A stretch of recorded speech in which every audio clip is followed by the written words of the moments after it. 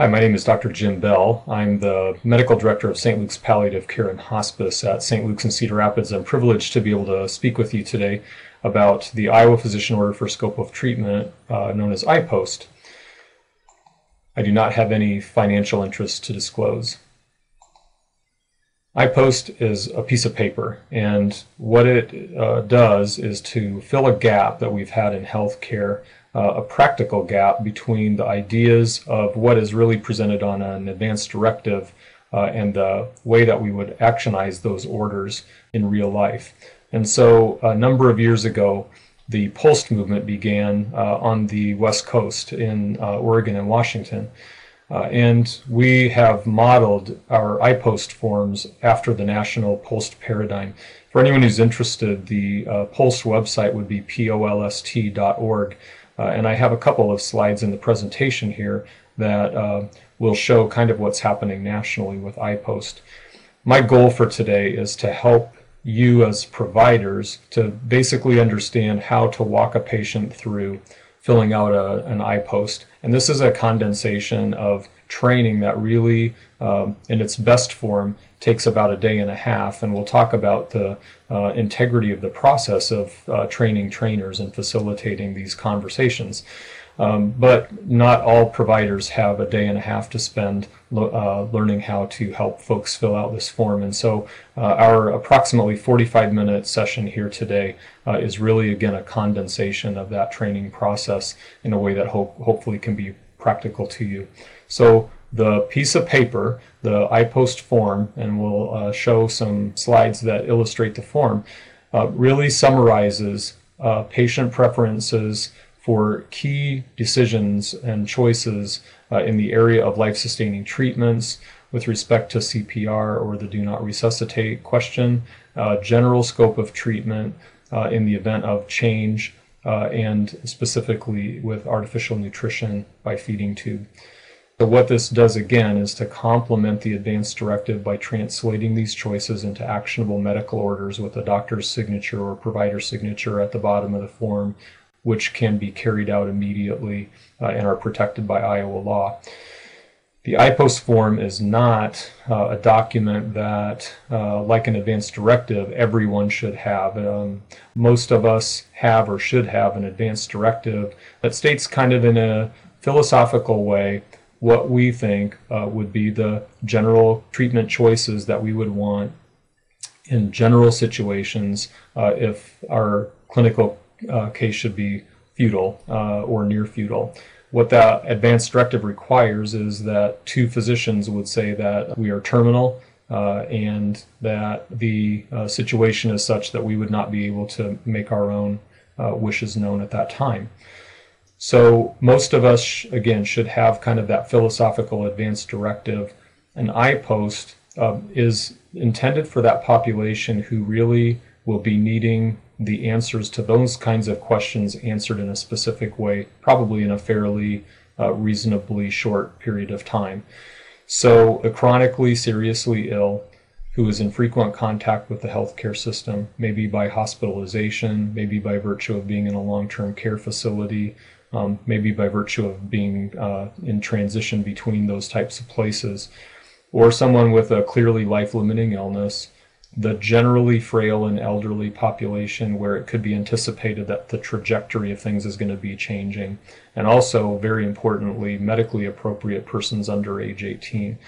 You may be aware that the Iowa law has, up until this time, excluded children from the out-of-hospital DNR, and this actually does include children who would be appropriate for this type of a medical conversation. So again, what we're addressing is breakdowns in care and trying to fill a gap that to this time really has not been met. Many of us are aware of the typical story of midnight or 2 o'clock in the morning, the nursing home patient experiencing fever or respiratory decompensation or chest pain. And maybe they do have an advance directive. It might be buried somewhere. maybe the family is available and everybody knows exactly who's going to be called, but oftentimes they're not readily available. And so asking the question of a power of attorney or a surrogate decision maker when you have to know the answer to the question right now is not a pragmatic thing to do. So what results is medical care that really is contrary to the choices of the patient and the family. People don't get what they want, or they do get what they don't want. So again, what we have had up until this time in place is the out-of-hospital DNR.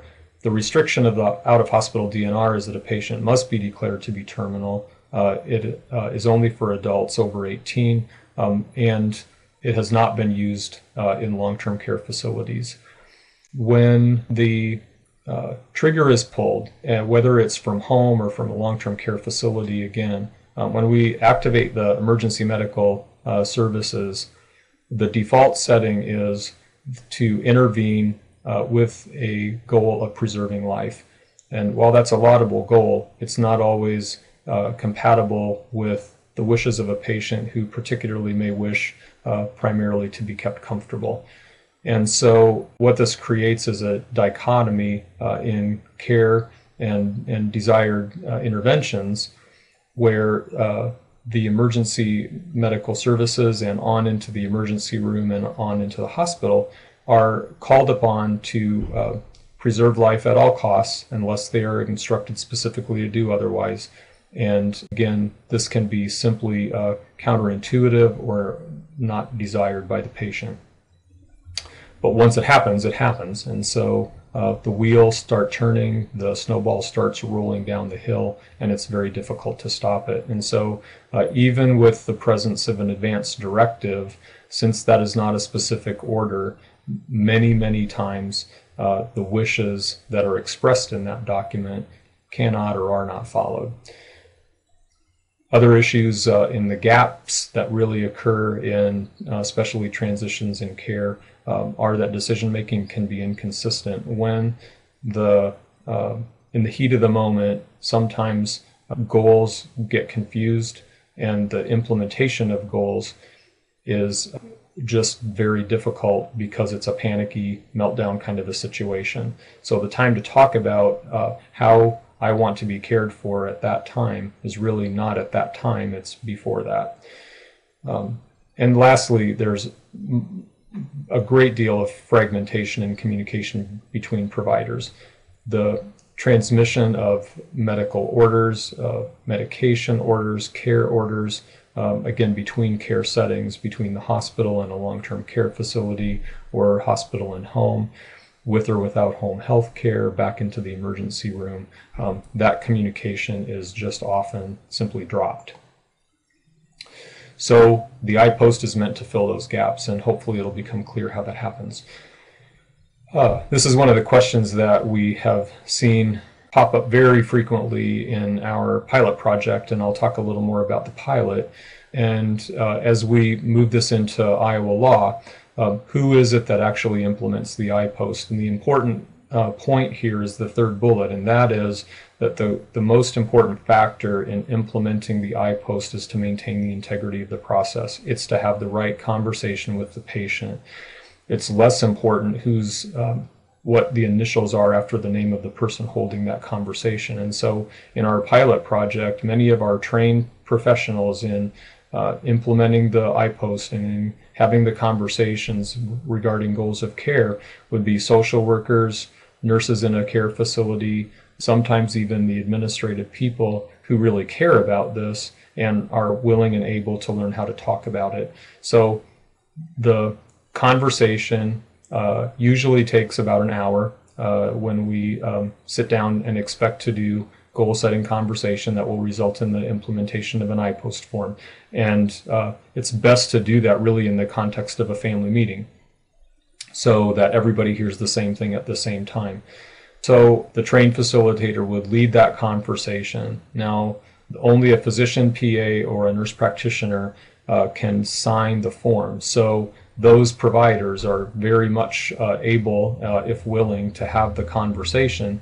But again, many providers don't have that kind of time to sit down and do it. So what they can do is to validate that conversation, especially if they know the patient well, and sign the form. So the signature at the bottom by the provider indicates that he or she would know well enough that the conversation that took place that resulted in the IPOST form being filled out was acceptable and logical and correct.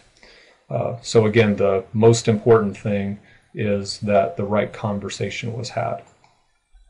This is the form, and we'll go through the sections one by one, but to just get a glance at the front side, and then on the next slide, I believe, is the back side of the form. So the form is going to be housed by the Iowa Department of Public Health, and the host really at this point in time, at this recording, is going to be the Iowa Healthcare Collaborative. So we will have, I think, at the very end of this presentation, connections to the website for the Iowa Healthcare Collaborative and the IDPH. So this form will be downloadable and will be printed on salmon cardstock in the state of Iowa. And the process of getting through the IPOST in any given town or area of our state is hopefully going to be moving out from Lynn County and Jones County, where our project began, in a way that is reproducible, planned, and well implemented, and again, one in which the training is present and the coalition of people who will implement the IPOST in any given area would be very aware of what is happening, so that right now it would not be a good idea, for example, to download this form in Sioux City and print it off and have somebody fill it out, because in those areas where we really haven't developed the coalitions well yet, that would be a very difficult situation, for example, for emergency medical services who haven't been educated about what the IPOST is to implement. So in the areas in Iowa where this will be implemented, we need to think ahead, we need to plan ahead, and have the coalitions ready so that by the time we're downloading and printing and having the conversations with the forms, everybody knows what to do with it. So as I do this presentation today, this is really not a talk about how it's going to unroll in any given community. This is really a talk about a provider being able to walk through the form once that process is in place. I hope that's clear. So on the form, there are 3 sections you'll see here that relate to medical choices, and then section D relates to who made the medical decisions and why. This is the back side of the form, and not so critical in terms of the provider knowing or filling out the form, but the blanks that are available there that can be filled in would be the person's name at the very top and the surrogate decision maker and their contact information, and then again the healthcare professional preparing the form. So there are also instructions for those professionals who may come into contact with an IPOST and not be familiar with it, for exactly what it is, how to complete it, bullet points on that, using it, voiding it, and transferring it.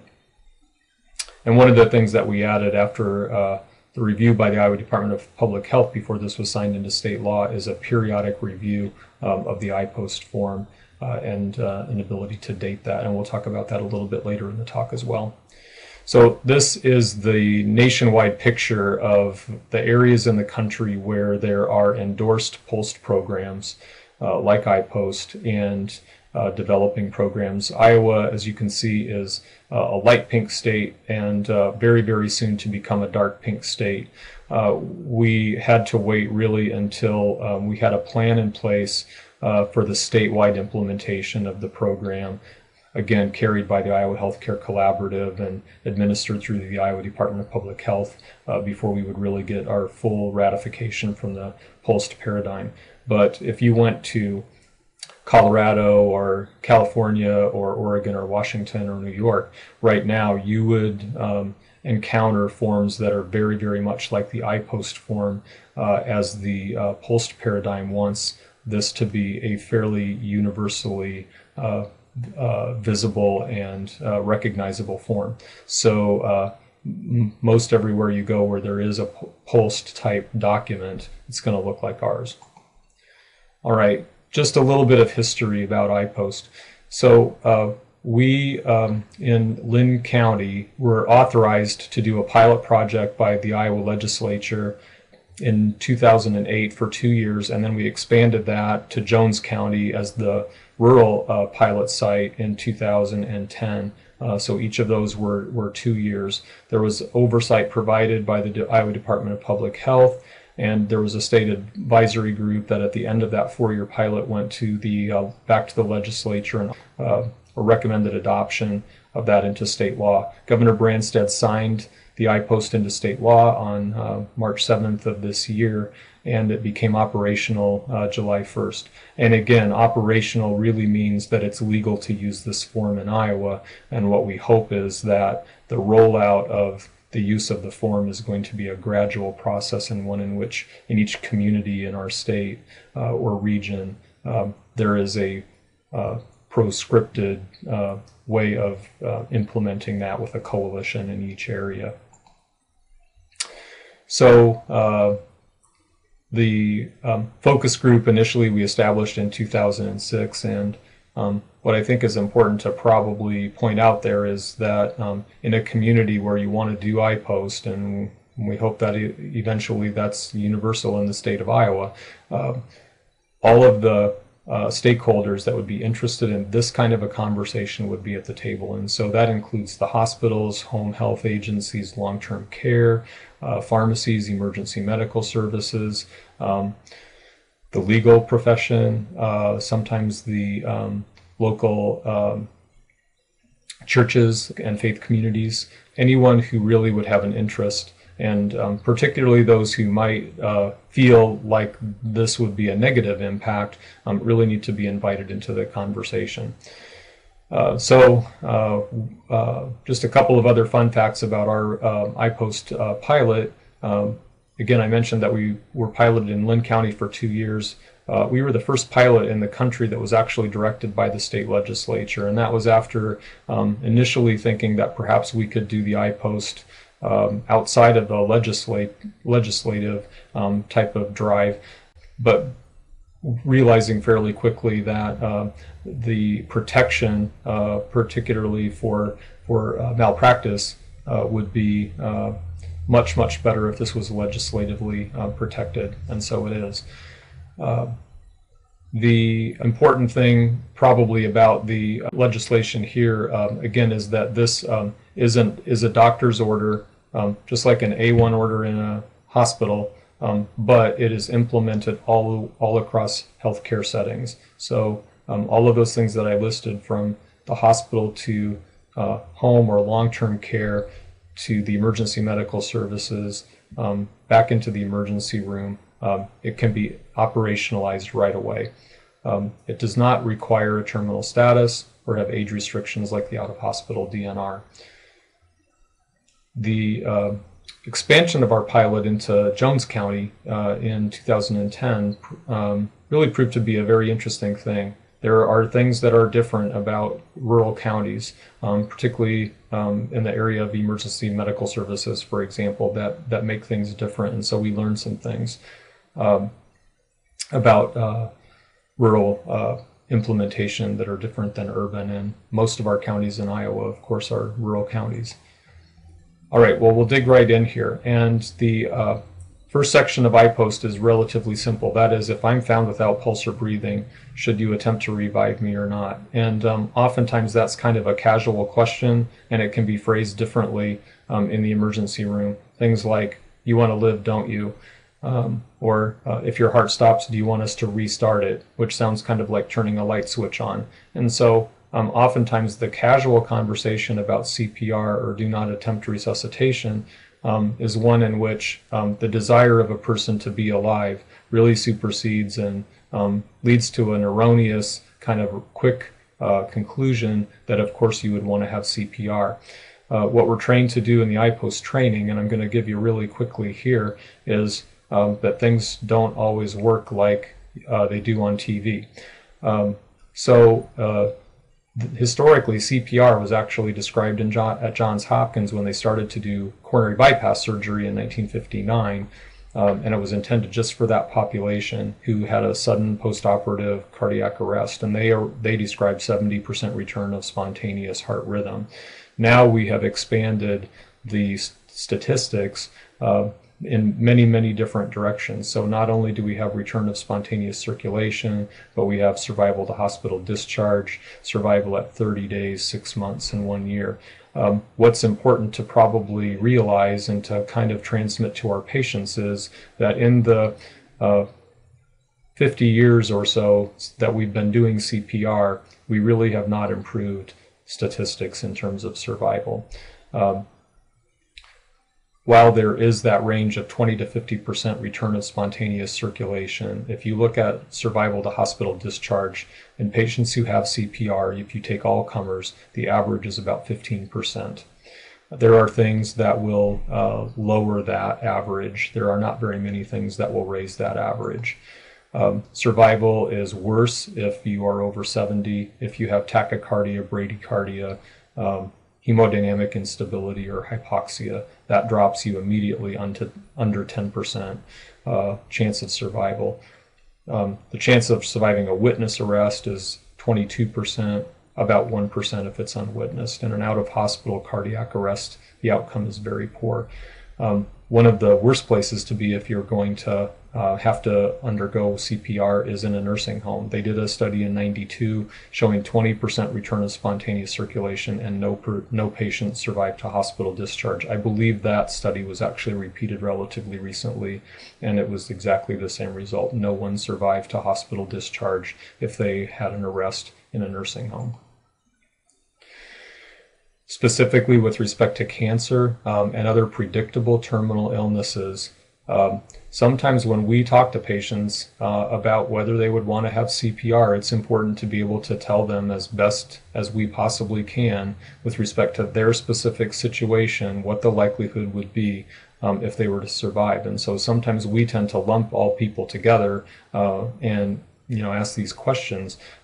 But if we can give them better information, they're entitled to that. So if you have a solid tumor like lung cancer or colon cancer, your survival is going to be better than a hematologic malignancy. And in my day-to-day career, one of the things that I worry about the most is someone, for example, with myeloma or chronic leukemia, who would get into an intensive care setting and perhaps be septic and be facing that possibility of an arrest, who's a full code, because the truth of it is they are not going to survive resuscitative attempts. And they need to be told that. If a patient is outside of the ICU, resuscitation is actually more successful than if they're in. And if the arrest is unexpected, survival is better than if it's the endpoint of a progressive, predictable downhill trajectory. So if we follow the evidence base, the likelihood of surviving CPR is extremely low for people who are in nursing homes, for people with whom CPR is begun outside the hospital, and for those whom cardiac arrest is the inevitable result of the progression of an irreversible illness.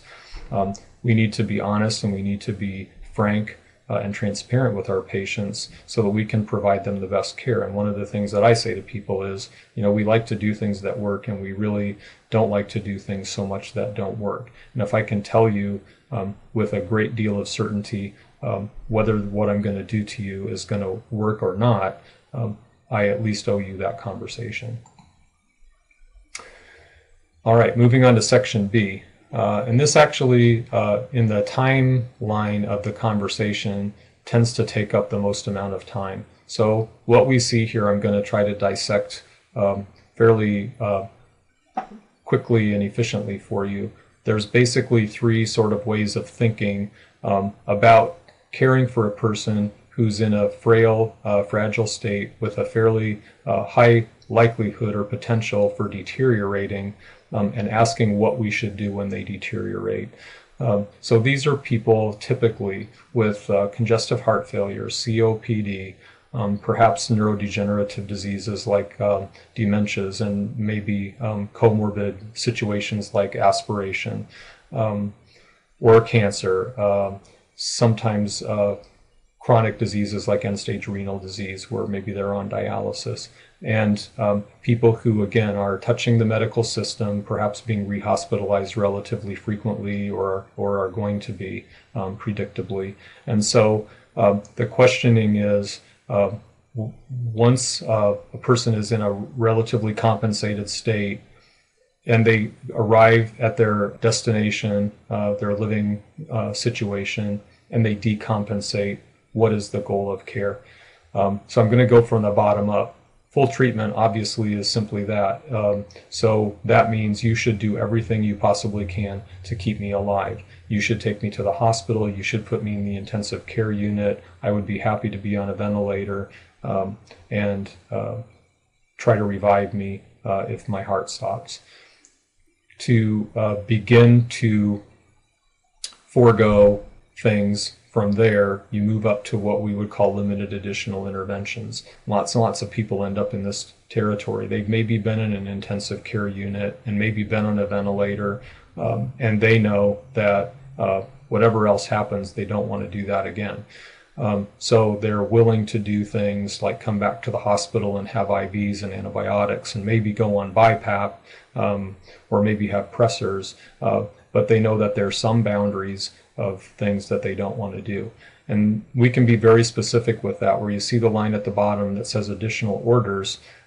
For example, a patient who has COPD may accept BiPAP, and they might accept it for a few days. And you probably don't want to put the few days down there, but you probably do want to put that BiPAP is reasonable.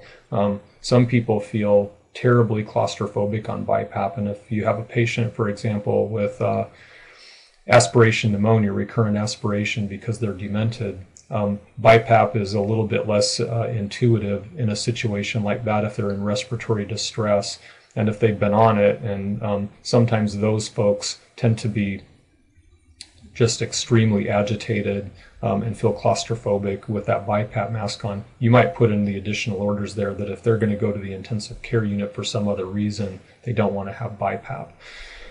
So you can get pretty specific in terms of the menu of options. And I would caution against getting too specific, but in generalities, you want to be able to put down what boundaries are, especially where people don't want to go. So that limited additional intervention says, I'm very happy to do things to continue to live longer, but there are some boundaries. The top box there is comfort measures only, and what that says is really the goal of my care is for comfort. That doesn't mean that I wouldn't go to the hospital, but it probably means I would only go to the hospital if you couldn't keep me comfortable anywhere else. It doesn't preclude using medications. It doesn't really preclude interventions. I've seen people with an iPost that has a comfort measures only come in with foreign body in the esophagus and undergo upper GI endoscopy to get that foreign body out, because that's certainly part of good comfort care. So it doesn't preclude interventions. It doesn't preclude medications. What it does is to state the goal of care is for comfort. And again, what the general picture of that type of care is generally means not to bring to the hospital unless they can't be comfortable elsewhere, but you could conceivably cross through that and put something else on the bottom if there's a specific thing. For example, patients maybe who are transfusion dependent with a hematologic situation, and you might want to clarify on there, patient is willing to transfer to the hospital for transfusion. So those are the three general territories of medical interventions that we get to.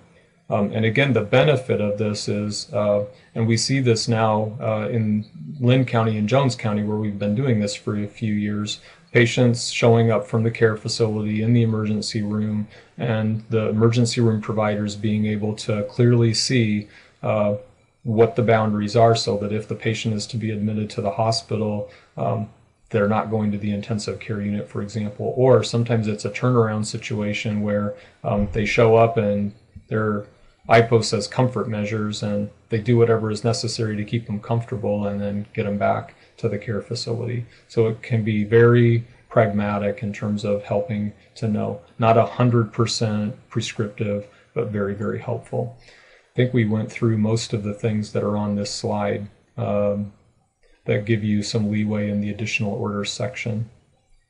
I might make a comment here that you could state on the iPost form if a patient, for some reason, specifically did or did not want to have antibiotics or fluids. In the National POLST paradigm, those are intentionally left off of the form because sometimes fluids are part of comfort and sometimes fluids are part of standard care. Same thing with antibiotics. And so in order to avoid that confusion, it's best not to have that as part of the automatic rules of implementation, but rather that if a patient's goal is for comfort and fluids are part of comfort today, then they would get fluids. And the same thing with antibiotics. And so sometimes antibiotics are part of being comfortable and sometimes they're part of prolonging suffering. And so whichever one it is simply needs to adhere to the general goal of care. All right. One of the cruel ironies of iPost is that in the hospital, either there's an electronic medical record or a paper chart with barcodes on it. And you do not want to have an iPost with a barcode on it that is a permanent part of the medical record. And the reason for that is because the iPost can change. So if the patient's goals of care should change, you don't want to have something scanned into their hospital record that says differently. So unfortunately, when the iPost reaches the hospital with the patient, what really needs to happen is that the information on that iPost can be acted upon immediately, but in terms of the orders for the hospital record, it needs to be transferred into whatever appropriate form is in the record. So that would typically be a DNR form, for example, with those specifics on it. So at St. Luke's and Cedar Rapids, where I work, again, our DNR orders are very specific about unit transfers, pressors, non-invasive ventilatory support, and antiarrhythmics. And so those can all be yes or no answers. And it's not all usually necessary to go back and talk to the patient about that. Again, it just needs to be the orders need to transfer across. Section C on the iPost is, again, about artificially administered nutrition. And as I mentioned, specifically leaving out the issue of hydration, really, which is another conversation and part of either life-prolonging treatment or comfort depending. So it's an important conversation. It's just not one that the POLST paradigm really wants to be reflected on the POLST form. But this is about artificial nutrition by tube. And so again, here the choices really are that some patients, based on their perception of quality of life, may know that they never want to have a feeding tube, either nasogastric, Dobhoff type tube, or a percutaneous G-tube or GJ. So, for example, and on the next slide will delineate a little bit some of the situations where feeding tubes are appropriate, but there are many where they're not and where they're not helpful. For example, somebody with dementia or very advanced Parkinson's disease who is clearly aspirating. When we put feeding tubes in people with Alzheimer's disease, what we tend to do is make them want to pull those tubes out so that they end up restrained. It doesn't help to prevent aspiration. And it really doesn't prolong life. And we have that very well documented in very good studies. And so if we're going to have the conversation with somebody who has Alzheimer's disease, helping them to understand that that's not a helpful thing may help you to arrive at a conclusion that they would not ever want to have a feeding tube. There's definitely situations where a trial of a feeding tube would be appropriate. For example, if somebody has a stroke and they can't swallow, but maybe in 2 weeks they'll be able to. A defined trial period of artificial nutrition may be appropriate there. I have patients who tell me, even if I have a stroke and you think that I might regain that ability to swallow in 2 weeks, I don't want you to put a temporary feeding tube in me. So we can be specific about their desires in that area. And then some patients would say, as long as you could keep me alive, if a long-term feeding tube would help me, that would be absolutely fine with me. Situations where we definitely know that feeding tubes can prolong life would be head and neck cancers, neurologic diseases like ALS or multiple sclerosis, and in the acute phase of stroke management. People who have cachexia related to COPD or end-stage dementia, again, we have good documentation and good evidence that say that feeding tubes do not prolong life or quality of life in those situations. And so, again, that's part of the conversation that we really owe people if we're talking about evidence-based medicine. The bottom part of the form really is not something that I need to spend a lot of time with you on, but again, this is something that's on a typical DNR form in the hospital, and it is simply the pecking order of medical decision making. This is important from the standpoint that the signature at the bottom of the iPost form really needs to be either the patient or the patient's surrogate decision maker. So the checkbox there is to simply say which one that is. The critical factor for us as providers is to make sure that we had that conversation the right way with the right person. There are all kinds of ways that this can fall apart if there are family members or non-family members, maybe well-intentioned or maybe with ulterior motives, who would think that they have the right or the responsibility to sign this form for a patient. So in order to avoid those kinds of difficulties, really this needs to be the patient or his or her legal surrogate only signing this form. And then on the right side is simply the rationale for the orders, and you can check as many of those as apply. You want the iPost to comply with the advanced directives, and if there are specifics on an advanced directive, we need to take those into account. The Iowa law, as it was signed by Governor Branstad, gives the nod to advanced directives if there's any conflict, and we've not found any conflict in our review of the records with the iPost, but the advanced directive would actually take precedence. And people ask me this question too: what if the power of attorney for healthcare trumps the iPost in a situation where something is happening right now? And they can do that. So what you have to follow clinically when a patient is deteriorating, and if they're not able to speak for themselves, is their wishes as detailed by the power of attorney for healthcare. And in that kind of a situation where there's some tension, you would have to do what the power of attorney says. But what you would really want to do is to make sure that everybody understands that this is the way that the patient and or their surrogate decided they wanted to be cared for in this situation. All right, so in terms of the operational issues of the iPost, if a patient's in a facility, the iPost would go on the front of their medical chart. We put it in a clear plastic sleeve. It transfers, so the iPost belongs to the patient. So wherever the patient goes, the iPost goes with them. So if they get in an ambulance, what we want is for the ambulance drivers, the EMS personnel, when they show up, to say, does the patient have an iPost? And if they have one, it's coming with them. And we're not even going to go anywhere until we know that the iPost says that it's okay to go. So whenever they transfer to the emergency room or wherever else, it would ideally go with. That iPost can be updated or voided if their treatment choices change or if there's a change in their clinical condition. And so what you would do is simply fill out a new iPost and shred the old one.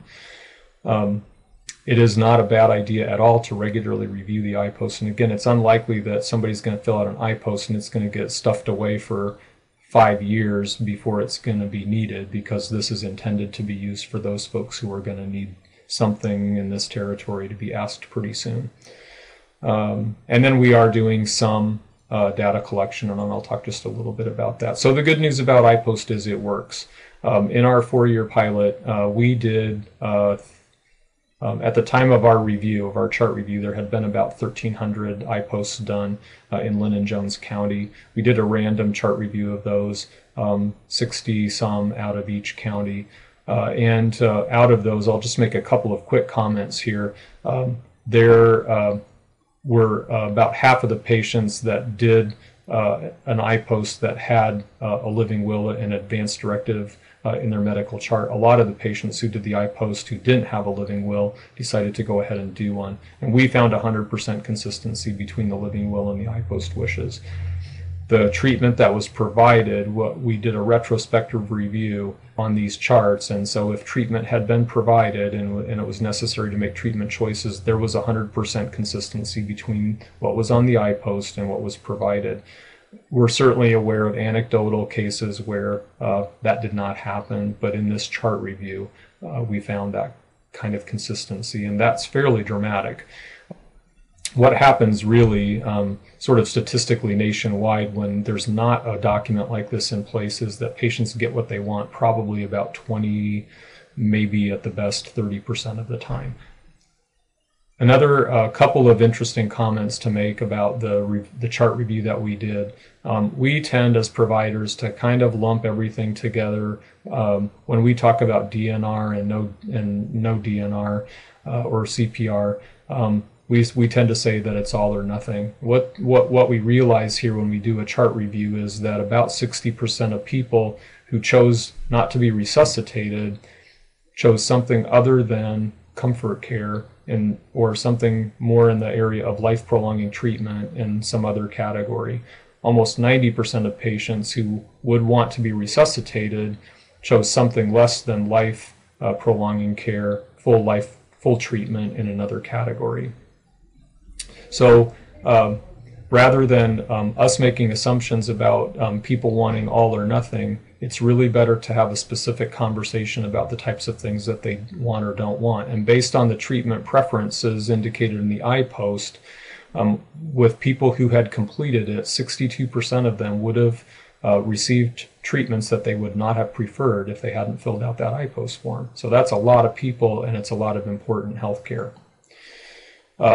Healthcare providers like the iPost. All when we surveyed indicated that they felt that it was beneficial and that we should do it more.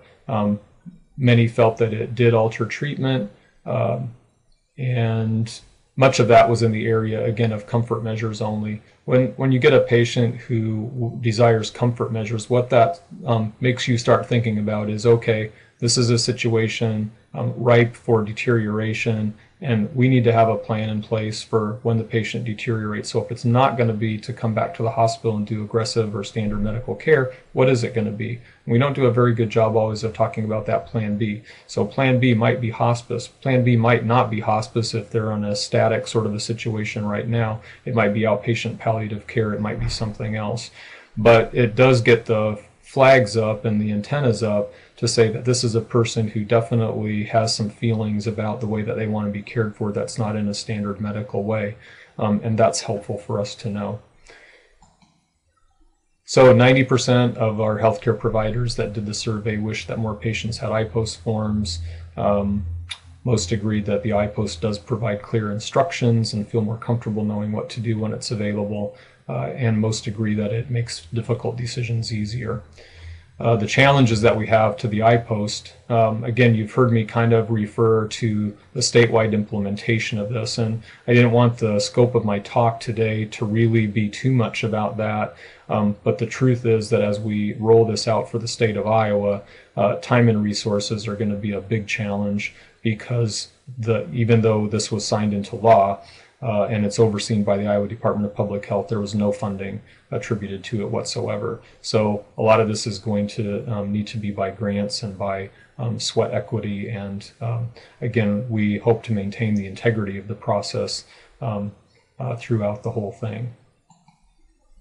But the strength of the iPost is, again, that it converts a patient treatment choice into an immediately actionable medical order, readily accessible to everyone across the healthcare continuum, and it does change treatment. So just a couple more words. There are many state organizations that have come together to provide education, administrative structure, and to develop the strategy for statewide implementation. Tom Evans with the Iowa Healthcare Collaborative is coordinating the strategy, and the Iowa Department of Public Health will have the iPost form on their website. Those hospital associations and other healthcare associations that you see listed are collaborating in the effort as well. And there are the websites for the Iowa Department of Public Health and Iowa Healthcare Collaborative. There are hopefully going to be multiple portals for education and for working with iPost. So this presentation that I'm doing for the geriatric lecture series is hopefully going to be more widely available, probably in Johnson County primarily, or surrounding counties. I'm going to do a similar presentation that will actually be housed within the Iowa Healthcare Collaborative. So if you're watching this, you probably don't need to know that, but we intend to be able to educate our providers, hopefully in multiple different ways, about iPost. This is just a word if your community is interested in implementing iPost and you're hearing about this for the first time and it's like, oh my gosh, we didn't know anything about this and we have to get it started. You would want to contact the Iowa Healthcare Collaborative. Ryan Myers' email is at the bottom of that slide, and there's a toolkit that will be on the Iowa Healthcare Collaborative and links again to the Department of Public Health and other places, so that you could avoid having to start all over and maybe making some of the same mistakes that we have done. So in summary, the iPost may be used in the state of Iowa beginning July 1st of this year. The best practice, we believe, is to pursue a facilitated train-the-trainer model for facilitator education. I really didn't talk about the specific model, but that is Respecting Choices. It's out of La Crosse, Wisconsin. We have 2 individuals from Cedar Rapids who are actually going to become faculty for Respecting Choices, and they will be moving around the state of Iowa to train trainers so that we can multiply the trained facilitators that we have. And again, I mentioned that the Iowa Healthcare Collaborative will have the toolkit that provides education and resources for implementation. These are just a couple of references for the legislation, the legislative language that the iPost is under, and then again the Oregon Health Sciences University website there for the POLST paradigm nationally. Thank you very much, and I appreciate the opportunity to talk with you today about iPost.